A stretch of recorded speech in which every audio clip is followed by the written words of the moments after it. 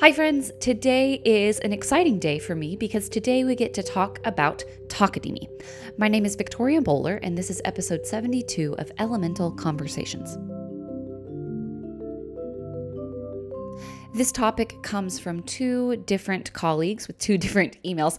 And the first one said, "Hi Victoria, I'm a beginning music teacher and I am keen to know your reasons for using Takadimi syllables."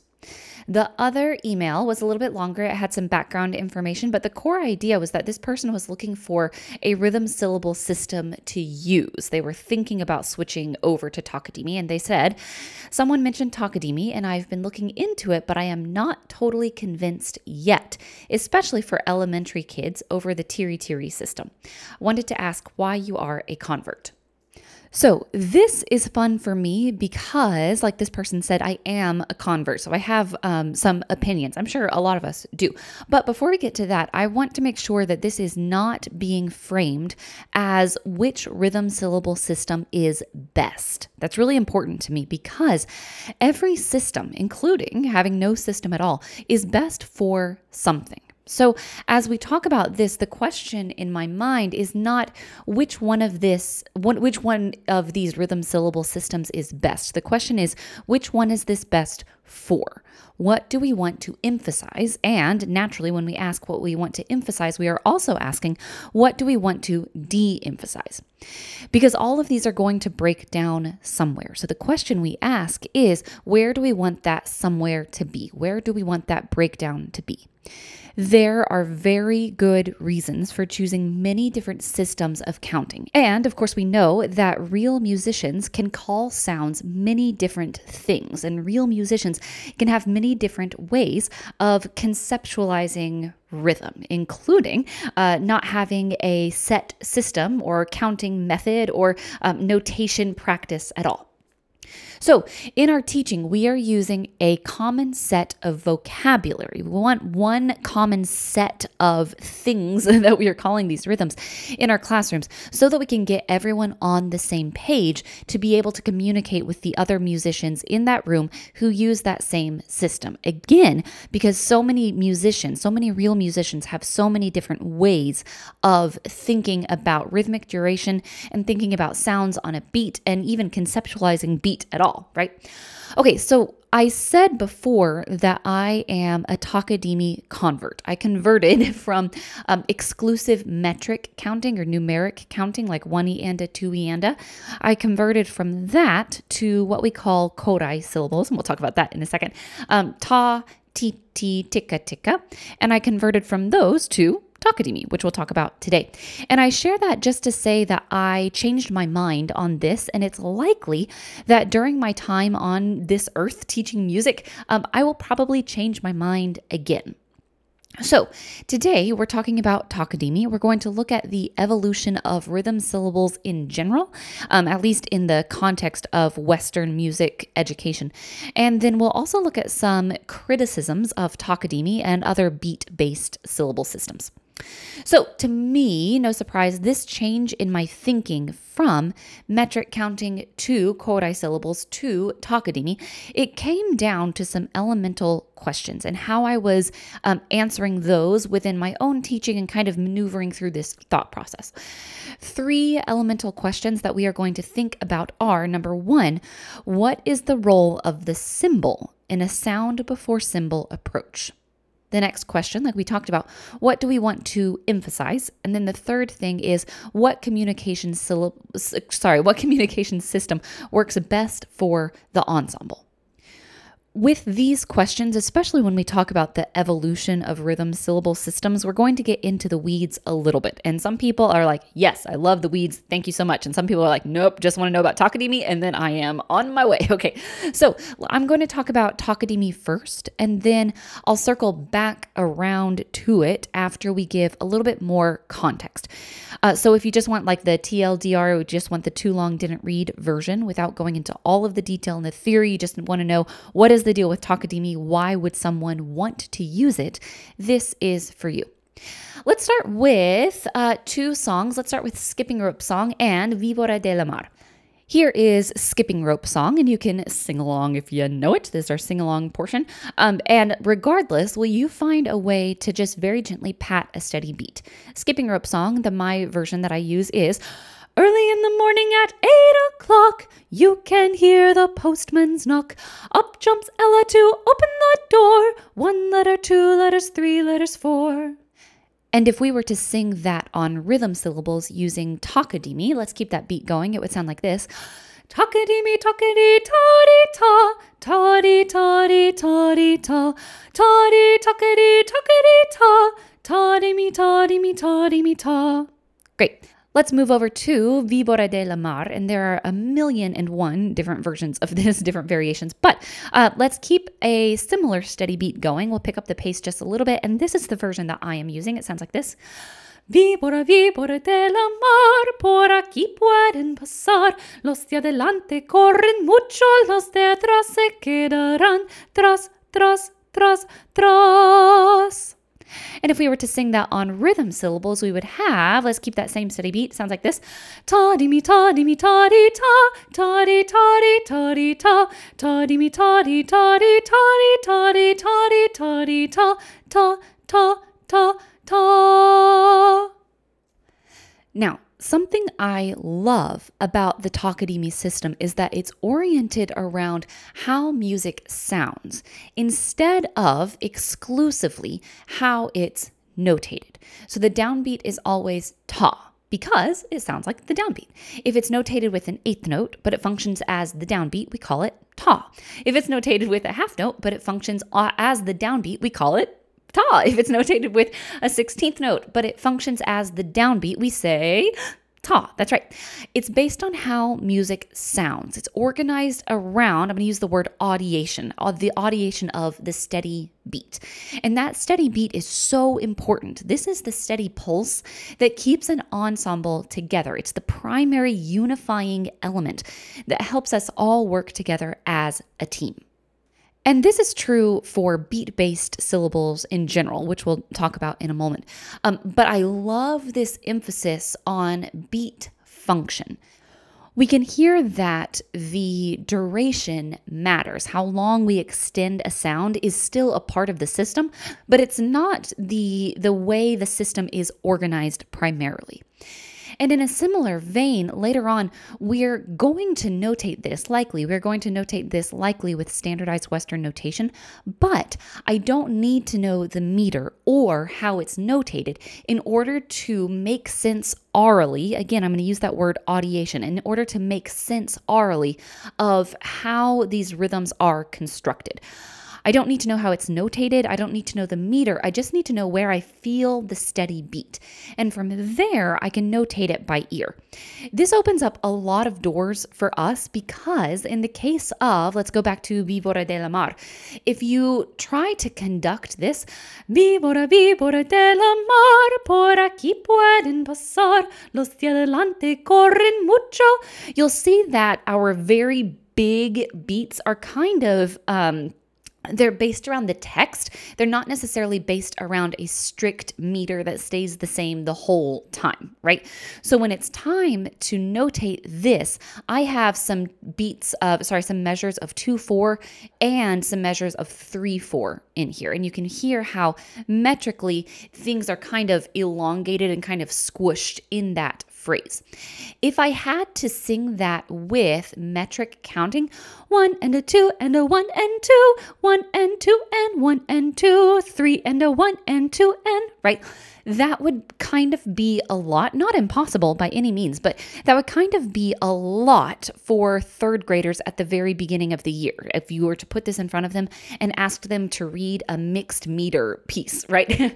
Again, certainly not impossible, but probably we're not doing much with conceptualizing mixed meter at the beginning of third grade.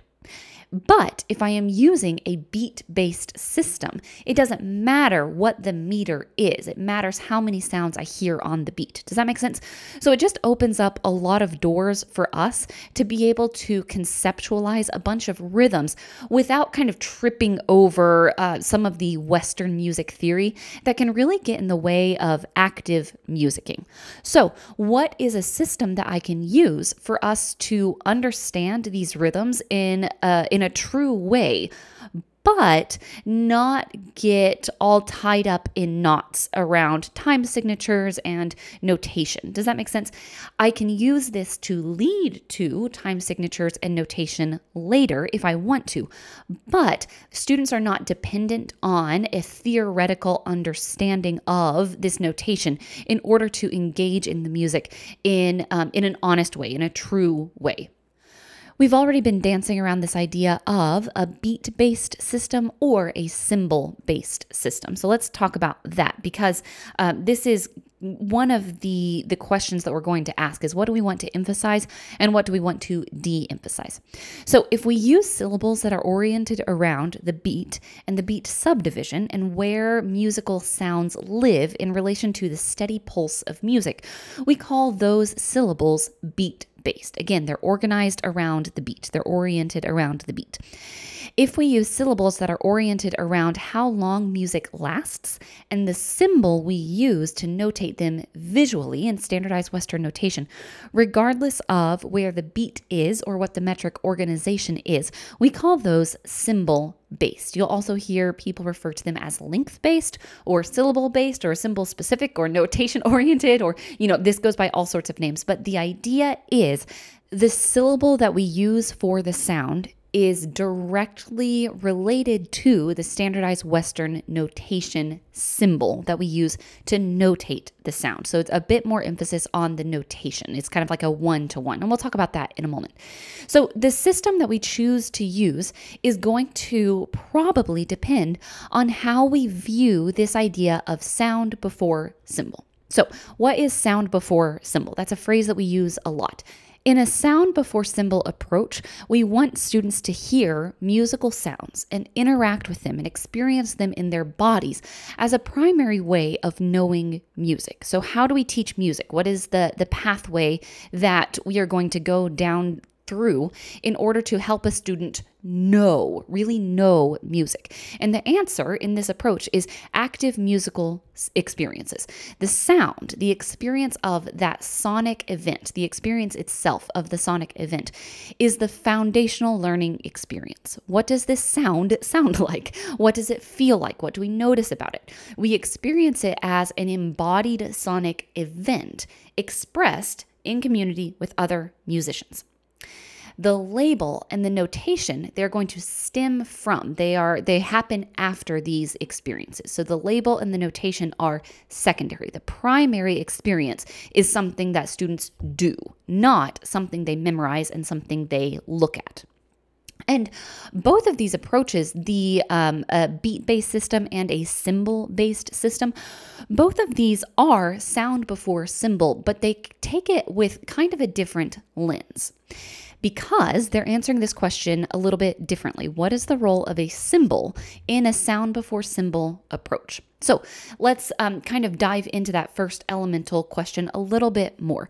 Here are two authors I read on this. One is Bruce Dalby from 2015, and the other is a quote from Dawn Esther in 2010. And by the way, I have oodles of sources for this episode, so you can click through to the show notes and find all of that if you're interested in kind of diving into some of the authors who have shaped my thinking on this. So the first person said, the system used must be based on how music is audiated, how it sounds, not how it is notated. I'll say it again. The system used must be based on how music is audiated, how it sounds, not how it is notated. That's Dalby. The next quote that I'm pulling is, because sound comes before sight, both the rhythm and the tonal syllables must be sound-based rather than notation-based. I'll say it again. Because sound comes before sight, both the rhythm and the tonal syllables must be sound-based rather than notation-based. So this is a view that The whole point of a rhythm syllable system in sound before symbol is that the syllables are oriented around the sound, not oriented around the notation, the symbol of the sound. Does that make sense? Both a notation-based approach and a beat-based approach. They're both sound before symbol, but they approach it from different angles. And that leads to the second question I want to ask myself about rhythm syllables. What do I want to emphasize? I really, really like the idea of making aural sense of a rhythm and conceptualizing it around the beat and the beat function. I think this helps with subdivision. I think it helps with keeping everyone in the ensemble together, because we always have this Takadimi, Takadimi, Takadimi, Takadimi engine going on no matter what the rhythm is. No matter how we break it down, we can all in our heads be subdividing together. Takadimi, Takadimi, Takadimi, Takadimi. I also like that it ties nicely to metric counting, if that's a switch that we want to make in upper grades, or if that's something that we expect students to use in later ensembles. I like that Takadimi has a direct tie to 1E anda. Now, that said, if students don't make that switch to metric counting for whatever reason, maybe they don't go into an ensemble or their ensemble uses, for whatever reason, a different system, Takadimi is still a complete system on its own. Students don't need to know anything extended from that in order to make sense of a lot of different musics. It gives them a lot of flexibility. Again, let's go back to this example of Vibora de la Mar, where we have some mixed meter going on. When we're counting this in Takadimi, it doesn't matter what the meter is. It matters where the beat is. And this frees us up to do songs like that in early grades because students don't need a time signature to conceptualize the rhythm. They don't have to know that what the sounds are notated as in terms of the specific symbols that we're using. So I want to prioritize, and this is my opinion, I want to prioritize a rhythmic grid of the beat and the beat subdivision. Now, let's back up and talk about where these syllables come from in the first place, because very similar to our conversation about the national standards for music education or state standards for music education, these did not fall from the sky. So let's back up and talk about rhythm syllables in Western music education. And for this, we're going to need to go back in time and travel to France. Let's start with French time names. So a mathematician named Pierre Gélin developed this system of counting syllables. And this is largely developed a system for counting syllables, I should say. And this is largely the thing that we point back to and we say, here, this is where rhythm syllables really took off in Western music education. And this was early 1800s-ish. The other people that were involved in this are Émile Paris and Émile's sister Nénine and her husband, a French physician named Émile Chevy. They made some changes to Pierre Gélin's syllable system, and they published them back in 1844. By the way, I am so sorry for my French pronunciation. This is my very best guess based on everything that I could find about these pronunciations. So this was a symbol-based system. We had noir, noir, noir, noir, cloche, cloche, cloche, cloche, blanche, blanche, and double crochet, double crochet, double crochet, double crochet. So we have noir for black, which we were using for quarter notes. We have crochet, which would be eighth notes. We have blanche, which is the word for white. And we have double crochet, which is semi-quaver, what we would call 16th notes. Now, this system, I mentioned that the people who came along after Gélin, they made a few changes. And this system went through actually a bunch of different changes in its time. It evolved. And it also included, I thought this was interesting, it included not just a set of syllables that we were going to say, it also included a way for music to be notated, like a shorthand for music to be notated. And that was a series of dots and dashes and zeros and numbers. Very interesting. So this was a whole system that was, in my opinion, kind of complex. Okay, so let's fast forward. We have some branches off of the French time names developed by Gélin, and it went through several several different iterations before it arrived to what we now call the Kodai syllables. John Kerwin, we know him from our Kerwin hand signs. He adapted the French time names for use in Great Britain.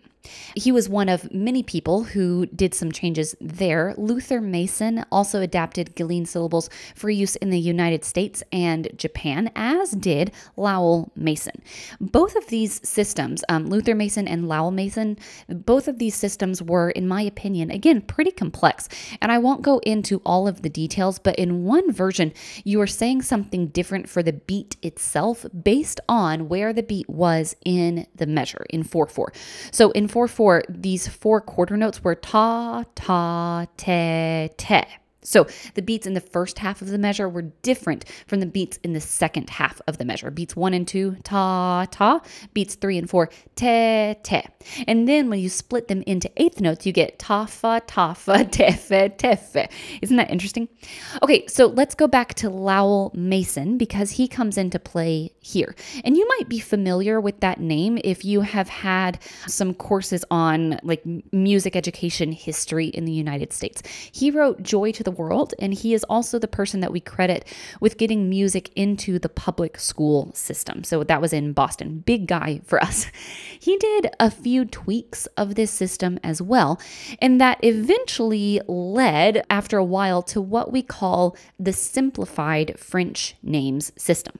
And one of the changes here is that it went from being symbol-based, you remember noir, noir, noir, noir, from being symbol-based to being beat-based. So now in these simplified French names, we ended up with ta, ta, ta, ta, ta, te, ta, te, ta, te, ta, te, tafa, tefe, tafa, tefe, tafa, tefe, tafa, tefe.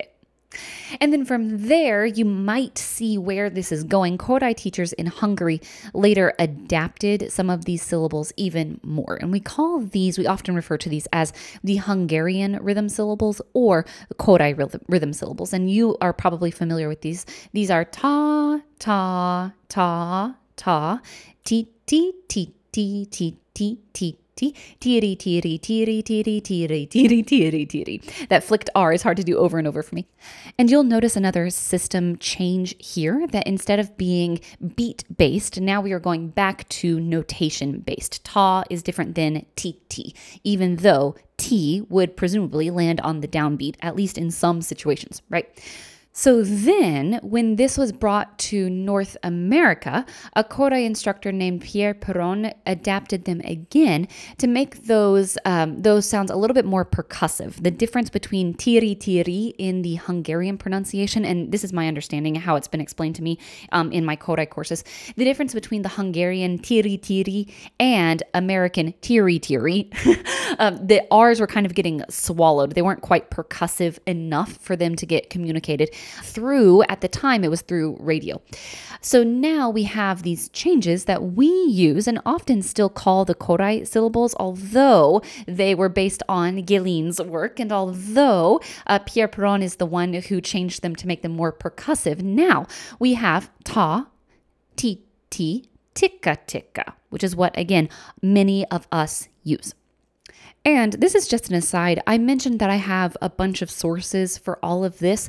The history of rhythm syllables is kind of messy because it was not a situation where everybody got together in one room and said, okay, here's how we are going to do this, right? This is a natural progression of things changing over time, and then over, a period of a few years, someone publishes something and slaps their name on it, but you can always trace it back to some, previous idea and everything like that. So if you just do like a Google search of rhythm syllable systems, you'll find a lot of information, and that made the tracing of this kind of tricky for me. Again, I was not Googling. I was, looking at academic history articles on this. But that to say, this is not a very simple, first we had this, then we did this, then we did this. These were kind of happening all at the same time. Some of them were interconnected, some of them weren't, right? So all of that to say, I do have, just to reiterate, I have some resources at the bottom of the show notes that you can use if you want to do some more digging into my timeline lines and how things are all connected and everything like that. Okay,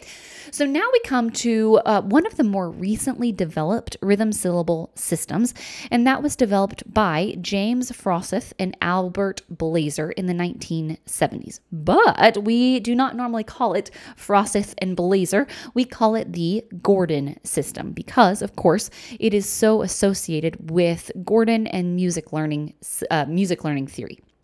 And Gordon did a lot of work, as you probably know, around emphasizing how music is audiated, how it is constructed and made sense of from an aural standpoint. It's more than just how it sounds, it is how it is conceptualized orally. And a huge thing here is that Gordon wanted a system that was based around, again, how it's audiated, not how it is notated. And for that, we are using beat-based syllables as well. So here we have do, do, do, do, do, de, do, de, do, de, do, de, do, ta, de, ta, do, ta, de, ta, do, ta, de, ta, do, ta, de, ta. And that brings us to Takadimi, which we've already discussed. Richard Hoffman, William Pelto, and John W. White were the people who systematized this. Although, to my understanding, these syllables themselves, like this system, was already used in jazz circles to some extent. And I want to make that distinction that Hoffman, Pelto, and White standardized this beat-based system of counting that we just call Takadimi. That specific vocable itself, number one, again, was used in jazz circles before this, but it's also this specific collection of syllables, Takadimi, has been used by South Indian classical musicians for a long time. But their system of counting talas is very different from how we think of beat and beat division in Western music. So the specific vocables, Takadimi, are the same, but the systems themselves are not connected. Okay, we've already looked at some examples of Takadimi rhythm syllables very quickly because this question came up recently on Instagram. When we change from duple meter to compound meter, or simple meter, from simple meter to compound meter, we're going to change those syllables as well. So if we had, as I was walking down the street, you might be familiar with this song. As I was walking down the street, down the street, down the street, a friend of mine I chanced to meet. Hi-ho, hi-ho, hi-ho. Rig-a-jig-jig and away we go, away we go, away we go. Rig-a-jig-jig and away we go. Hi-ho, hi-ho, hi-ho. If we do that in Takadimi syllables, you'll notice that this switches over from simple to compound. So we'd have ta, ta-dee, ta-dee, ta-dee, ta, ta-dee, ta. Ta-dee, ta-dee, ta-dee, ta-dee, ta-dee, ta-dee, ta-dee, ta-dee, ta. Ta-ki-da, ta-ki-da, ta-da, ta-da, ta-da, ta-da, ta-da, ta. Ta-ki-da, ta-ki-da, ta-da, ta-da, ta-da, ta-da, ta. Okay, I've emphasized Takadimi a lot in this episode because it's my syllable system of choice. But I want to talk about criticisms of beat-based systems in favor of notation-based systems, and the criticism of notation-based systems in favor of beat-based systems. Here's what I mean. Most of us are starting from the same place. We have the same core values around this. It's just a question of where we are going to branch off from those core values. One of those main values we have is sound to symbol. And both systems that we've talked about in terms of notation-based versus beat-based, both of those, again, are sound before symbol approaches, just kind of from a different lens. The idea of us all kind of starting from the same place and having the same core values, that becomes more and more apparent to me the more journal articles I read around this, because what makes me laugh is I'm seeing recycled arguments for both approaches, both notation-based and beat-based. The first argument is we want to prioritize sound to symbol. Someone who uses notation-based syllables like the Korai syllables ta, ti, ti, tika, tika, someone who uses those might say, we want to prioritize the sound and then move from sound to symbol. So I give you the sound ta, ti, ti, tika, tika, and you write the symbol. Or you hear the duration, that sound again, and you write the symbol. There you go, sound to symbol. And someone who uses beat-based syllables, something like Takadimi or the Gordon syllables, ta, tadi, Takadimi, someone who uses beat-based syllables would say as well, hey, we want to prioritize the sound and then move from sound to symbol. Same thing, right? But they would extend it probably to say that means that we cannot fundamentally at the core of the system base the sound that we use off of the notation symbol. It needs to be sound-based, not symbol-based. That's the whole point of sound before symbol. So I give you a sound, you give me the function, and then we notate it with the symbol that works for whatever system we're using, not the other way around. There you go, sound to symbol. The next argument that came up both in both kind of camps of thought, notation-based and beat-based. The next argument was too many names makes everything confusing. So Jonathan Rappaport, who many of you might know if you run in Kodai circles, he used the analogy of the same table in different people's houses. In the Takadimi system, why can we notate ta in so many different ways? Why can we notate ta with a quarter note and an eighth note and a half note and a 16th note, depending on the context? The one syllable ta can have different lengths of sound. And then because of that, many different symbols of Western notation. So if I have a table in my house and then we move that table to your house, why would we call it something else? It shouldn't matter where the table is located. It's still a table. We call it the same thing. In Kodai syllables, we say ta, and it's always notated with a quarter note. Ta is always a quarter note, no matter where that quarter note is located on the beat. If we say ti, it is always notated with an eighth note, no matter where it is located. Rappaport is making this case that, it makes more sense because it is consistent. If I give you ticka ticka ti, ticka ta, you know exactly how to write it in standardized Western notation because the syllables themselves are exclusively oriented around standardized Western notation. So, too many names for the same thing, standardized Western notation, gets confusing and it doesn't make sense. Now, same argument, different lens, different camp. Too many names makes everything confusing. Don Esther wrote an article about beat-based syllables and Takadimi in particular, and he wondered in this article, in Kodai syllables, why can we call the downbeat so many different things? In 6/8 or cut time or common time, the downbeat is always experienced as the downbeat. It's always the same steady pulse. It's the same thing. So why do we call the downbeat, which is the same function everywhere, no matter the notation, why do we call the downbeat by so many different names? The downbeat could be a tu or a ta or a ti, and all the while it's the same thing, right? So too many names for the same thing, the beat function, the rhythm relationships, gets confusing and it doesn't make sense. So the first argument for and against beat-based syllables is we want to prioritize sound to symbol. The next argument used both for and against beat-based syllables is too many names makes everything confusing. And the third argument for and against beat-based syllables is we use movable do. Therefore, it only makes sense to use blank. We use movable do, therefore it only makes sense to use notation-based syllables. Or we use movable do, therefore it only makes sense to use beat-based syllables. Here's what the authors mean by that. If we were to sing mi, re, do in the key of C, mi, re, do are the absolute pitches, E, D, C. If we were to transpose that to the key of F and sing mi, re, do, the functional pitch relationship, do, do, do, 3 steps down, mi, re, do, are still the same, right? We don't change solfege when the key changes because even though they are placed somewhere else in terms of pitch, functionally, the relationships creating the melody are the same.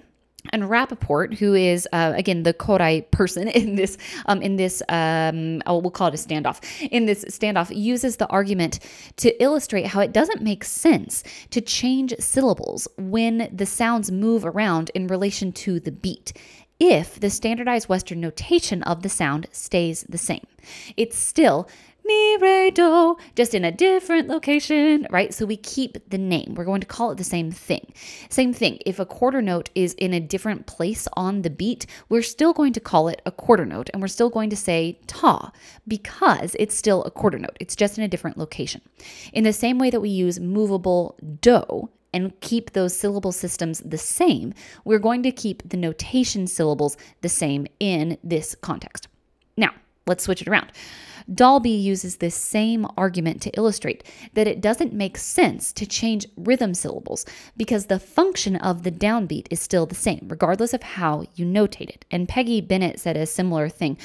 This is a quote. "Why are we willing to teach children a rhythm syllable system that relies on seeing the note and naming the note value when most or all of us choose to use movable do rather than fixed do because we believe in emphasizing tonal relationships rather than pitch names?